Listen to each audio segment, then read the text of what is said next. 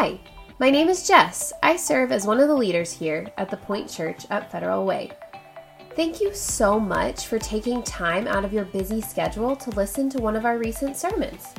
I hope that as you listen to this sermon, that you feel seen and heard and known by the God who created the universe. Here at the Point Church, that's what we strive to do. Make people feel seen, heard, and known so they see, hear, and know Jesus. I hope over these next few minutes that you truly begin to feel Him and see Him and know Him. And if you ever have any questions, feel free to visit our website, thepointfw.com. Be sure to note, the point has an E at the end. We'd love to get in contact with you and answer any questions you have. All right, let's dive into the message. Well, good evening, guys. Excited to open God's Word with you today. If you know much about me, you know that I've lived a lot of my life in the South, and the Southern vernacular is full of colloquialisms that will make you laugh. Some of them will confuse you, and some will downright confound you, but I wanted to talk through a couple of my favorites. First one here is bless your heart. Now, on the surface, that seems like, some sweet little sentiment, right? Sometimes it's used like that. But most of the time, it's the nicest way that a Southerner can call someone a dummy. Another good one is, who licked the red off your candy? If someone's visibly upset or bothered or downright ticked off, someone might greet you with this funny saying. You're busier than a one-legged man in a butt-kicking contest. Sometimes I read these in a Southern accent. I'm not really even sure what this one means, honestly, but I think it's really funny. If someone ever invites you over and they're from the South and they invite you to a come to Jesus meeting, there's not going to be a lot of praying, but that's something you probably don't want to be a part of too often. If someone is described as being madder than a wet hen, you might want to stay out of their way. Again, I don't have any idea what that one means, but it's something I guess wet. Foul or angry? I don't know. Anyway, if someone hears an argument or an idea that they think will work, they may exclaim, now that dog will hunt. But one phrase that I've always found really funny and I've always wanted to use is like a cow staring at a new gate. Now, I have very little experience with cows, as you can probably assume. Unless they're on my plate, that is. But I think that with the help of the Urban Dictionary and context clues, I understand what this one means. See, cows are not the brightest animal in God's kingdom, and when they roam around, if a new obstacle is put in their way, they have very few ideas on how to solve the problem. They stare at it in bewilderment and shock and probably some disbelief, if cows are capable of those emotions. I'm not sure, but when applied to a human, this saying is, it describes someone who looks very confused, who are unbelieving. In my mind, this actually perfectly describes the people that are listening to Jesus in John chapter 10. See, they have seen Jesus do incredible things and express amazing wisdom and show astounding compassion. And even with this preponderance of evidence, they approach Jesus with questions that they already know the answers to, or at least they should. If you have your Bibles, I'd love for you to open them. We'll be in John chapter 10. John's in the New Testament of your Bible, about 3/4 of the way through. It's one of the 4 biographies we have of Jesus' life. We'll be in chapter 10, verse 22. Then the festival of dedication took place in Jerusalem, and it was winter. Jesus was walking in the temple in Solomon's colonnade. The Jews surrounded him and asked, how long are you going to keep us in suspense? If you are the Messiah, tell us plainly.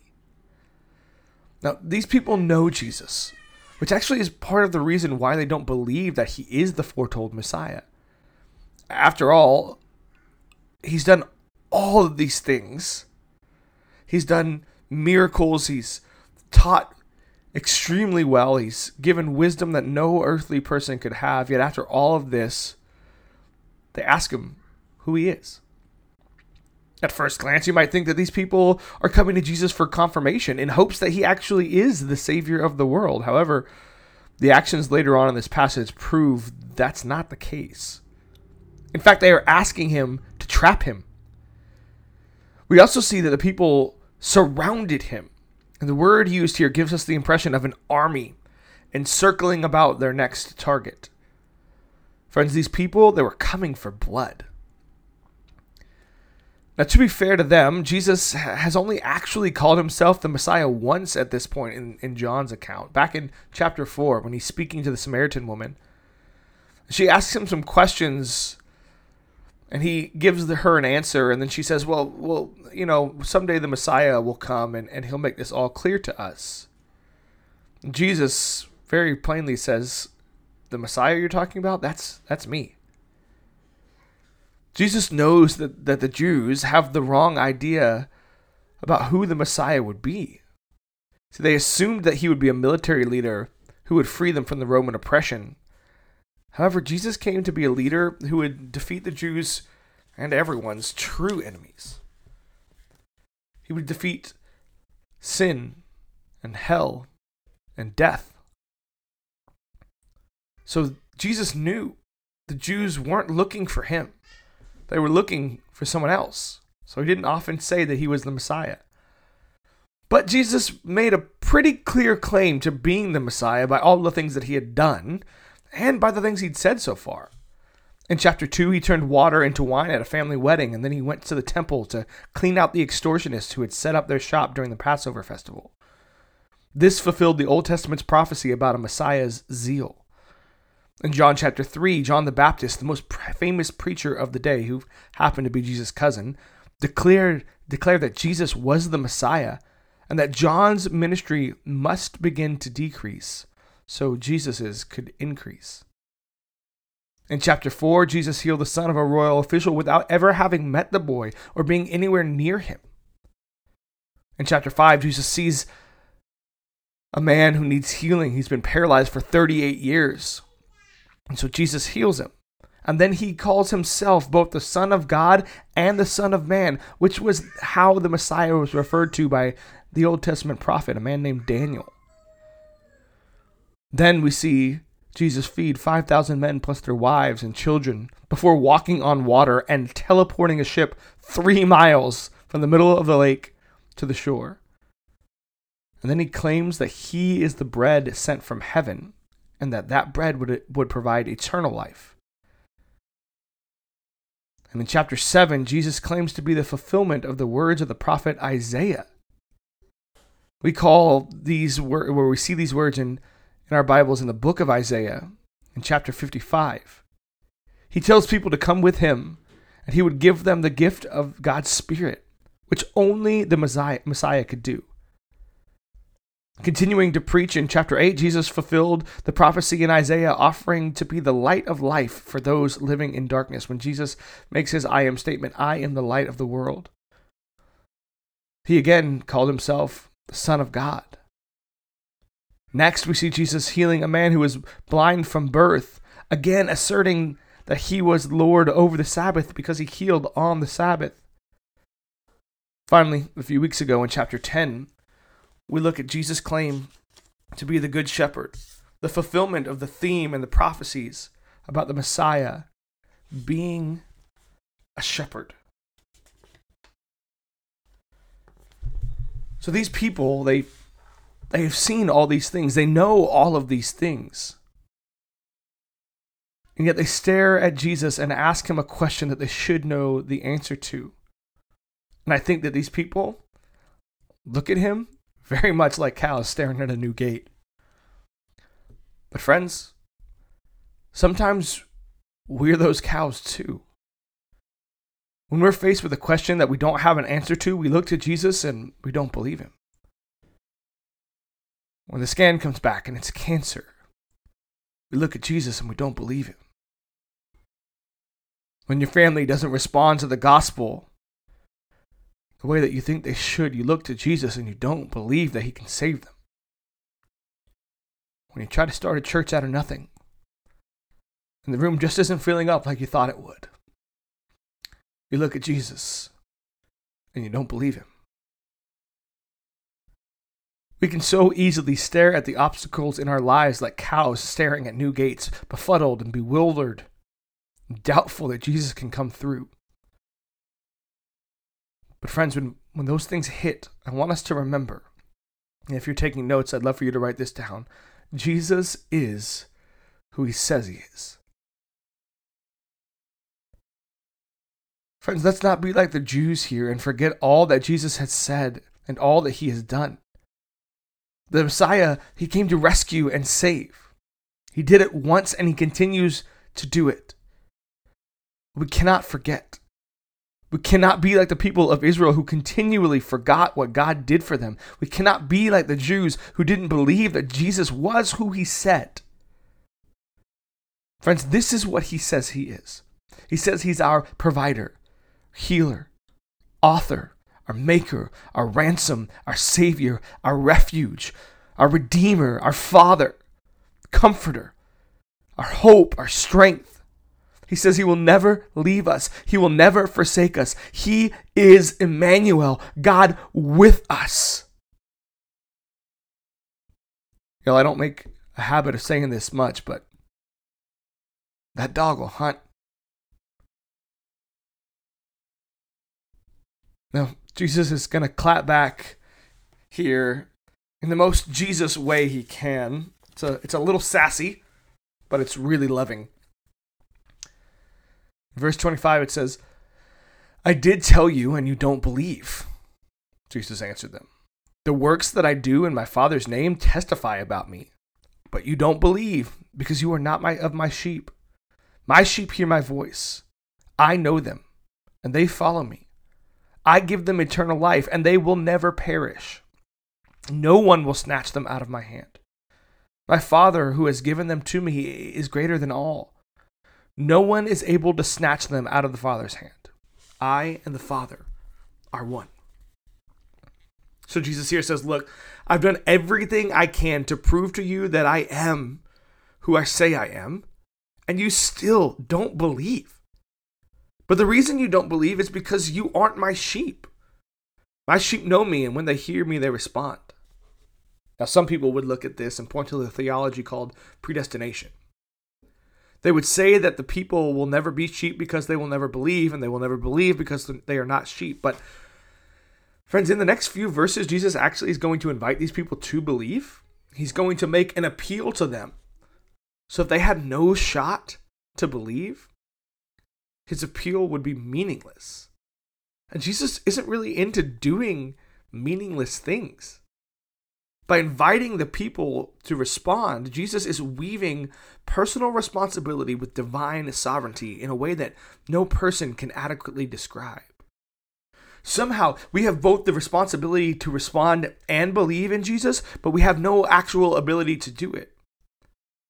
It's hard to believe, and it's even harder to explain, but nevertheless, it's true. Now, friends, I don't want us to get bogged down in this complex theology because I want us to see the beautiful truth that Jesus states here. I think what he really wants us to see is that we are his forever. And if you're taking notes, I'd love for you to write this down. We are his forever. Friends, this should be good news. It didn't matter who you were or what you did before you came to Jesus and accepted his forgiveness. He offered it to you fully and freely. And now that you're his, if you've stepped over the line of faith, you will never not be his. Those who belong to him will be protected by him and comforted by him and led by him and loved by him forever. Your salvation and your place in God's family, it's assured. Without exception, once you're in, you're in. Now, we call this theology perseverance of the saints, or you might have heard it called once saved, always saved. But honestly, it's just so much more than that. For anyone who's ever lost a friendship due to a falling out and been made to feel like an outsider around people that you called friends, you know how precious it is to always have a friend in Jesus. Those of you who have experienced divorce and having your family torn apart, you have a unique perspective on the truth that Christ will never leave us, his bride. Our family, God's family, will be forever. As a kid who grew up in a broken home, this is beautiful to me. No one can take you from his hand, friend.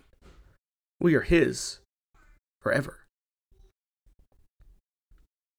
Now, at the end of this response, Jesus says something that really ticks the crowd off again. He says the same thing that he's been saying since the beginning. Him and God are one. He could not make a promise of eternal security if he wasn't God. Now, friends, let me say this. There are people who claim to be Christians that do not believe that Jesus is God. They are woefully misinformed, friends. Jesus could not have done what he did if he wasn't God. And he constantly and he consistently claimed that he was God. In our story, the people, they don't respond well, even though this is not the first time that Jesus has said this. Verse 31 says this, "Again the Jews picked up rocks to stone him. Jesus replied, 'I have shown you many good works from the Father. For which of these works are you stoning me?' 'We aren't stoning you for good work,' the Jews answered, 'but for blasphemy, because you, being a man, make yourself God.' Jesus answered them, 'Isn't it written in your law, I said you are gods?' If he called those to whom the word of God came gods, and the scripture cannot be broken, do you say you are blaspheming to the one the Father set apart and sent into the world? Because I said I am the Son of God? If I am not doing my Father's works, don't believe me. But if I am doing them, and you don't believe me, believe the works. This way you will know and understand that the Father is in me, and I in the Father." Then they were trying again to seize him, but he escaped their grasp. Now, this is not the first time that people have tried to kill Jesus, and spoiler alert, it won't be the last. But Jesus points out the stupidity of their reasoning. He again points to all the things that he has done and says, "For which of these good things are you killing me?" A commentary that I read compared this to Rembrandt, the famous painter, going back to elementary school, and I guess coming back to life. After receiving his report card, he looks at his grades one by one, being very pleased, until he sees that he got an F in art. Upon seeing this, he goes to his art teacher and he takes out a masterpiece. And then he takes out another one and another one. And he lays them down before his teacher and he says, "For which masterpiece am I receiving this F?" Jesus has been laying down masterpiece of grace after masterpiece of grace. And now he's asking, for which one do I deserve death? The word good here, it gives us the impression of not just moral excellence, but also beauty and praiseworthiness. Jesus says, for which beautiful and praiseworthy thing do you want to kill me? But Jesus doesn't stop there. He adds, from the Father.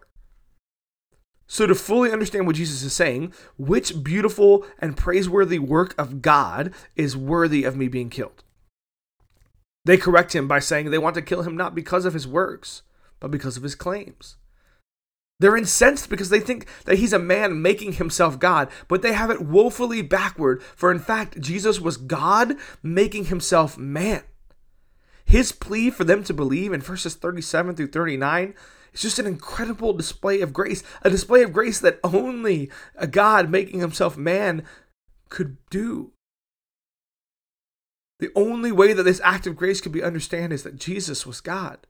See, they want to kill him, and yet Jesus, God, putting on humanity, says, instead of being angry, instead of running away, I still want to save you. What an amazing grace. Now, let me take a moment to talk about a verse that's kind of confusing here. In verse 34, Jesus quotes an ancient Hebrew worship song that we call Psalm 82. In Psalm 82:6, it says, I said, you are gods. You are all the sons of the Most High. On the surface, this is a pretty confusing verse, and Jesus quoting it can be a little disconcerting. In fact, this verse has given rise to some pretty bad theologies, where people believe that they are little gods, or that one day they will achieve godhood. This is actually a really bad understanding of these verses. See, most likely in Psalm 82, the writer was writing about the judges who led Israel. We learned about them a few weeks ago. These men and women carried out a divine function by dispensing justice. So in popular nomenclature, because they were dispensing something that was divine, justice, they were called gods. The little g, not a big G. Here, Jesus is appealing to these people's heritage. He's saying, look, back in the day, regular folks were gods. They were called gods. And no one tried to stone them. But now you want to kill me? Now let me say also, by quoting this verse, Jesus wasn't comparing himself to mortal humans who were called gods. Or he wasn't even saying that he was mortal like them. It was more like he was saying, even these people were called gods. So how much more does it make sense that I would be called God? I was set apart for this. I was sent by God. I am the Son of God. Now our passage ends like this. So he departed again across the Jordan to the place where John had been baptizing earlier, and he remained there. Many came to him and said, John never did a sign, but everything John said about this man was true. And many believed him there. With this last sermon, Jesus pretty much ended his public ministry. He would spend the rest of his time on earth pouring into disciples. But I want to point out this last verse. I love the words, many believed him there. That's such a beautiful statement. Many believed. Why did many believe? They saw the signs that Jesus did and knew that no one but the Messiah could do signs like that. Now let me say, I still believe God does miracles, but I believe that the signs that point people to Jesus, I believe that the signs that say that Jesus really is the Messiah today, those signs are the way that we serve our community. It's the way we take care of foster kids and foster families. It's the way that we clothe the naked and feed the hungry and visit the prisoner, welcome the immigrant, run out to greet the prodigal returned home. The signs that point toward Jesus being the Messiah today are the good works that we, his church, his family, his ambassadors do. Friends, if you're taking notes, I'd love for you to write this last thing down. Jesus is making his appeal through us. I firmly believe that when we serve our communities, we will be able to point to our works. And when people ask, why, how are you so compassionate? Why do you sacrifice your life for the greater good? We can all look and point to Jesus, the Messiah, the Savior of the world. And I firmly believe that when we do, when we serve people well, when we love people well, and when they come seeking a reason why, we can point them to Jesus and they will believe. Jesus is using us, church, to do his ministry of reconciling the world to himself. If we go out into the city of Federal Way and do whatever we can to bind up the brokenhearted, to set freedom to the captive, and to comfort those who mourn, they will respond in belief. I believe that with everything inside of me. Point Church, let's be a church where we are known for making people feel seen and heard and known so they see and hear and know Jesus. Let's not be cows staring at the gate of lostness with no hope. Let's believe that Jesus is exactly who he says and that he has come to seek and save our lost friends and family and neighbors. Because he is the good shepherd who will not let a single sheep go missing. Let's pray.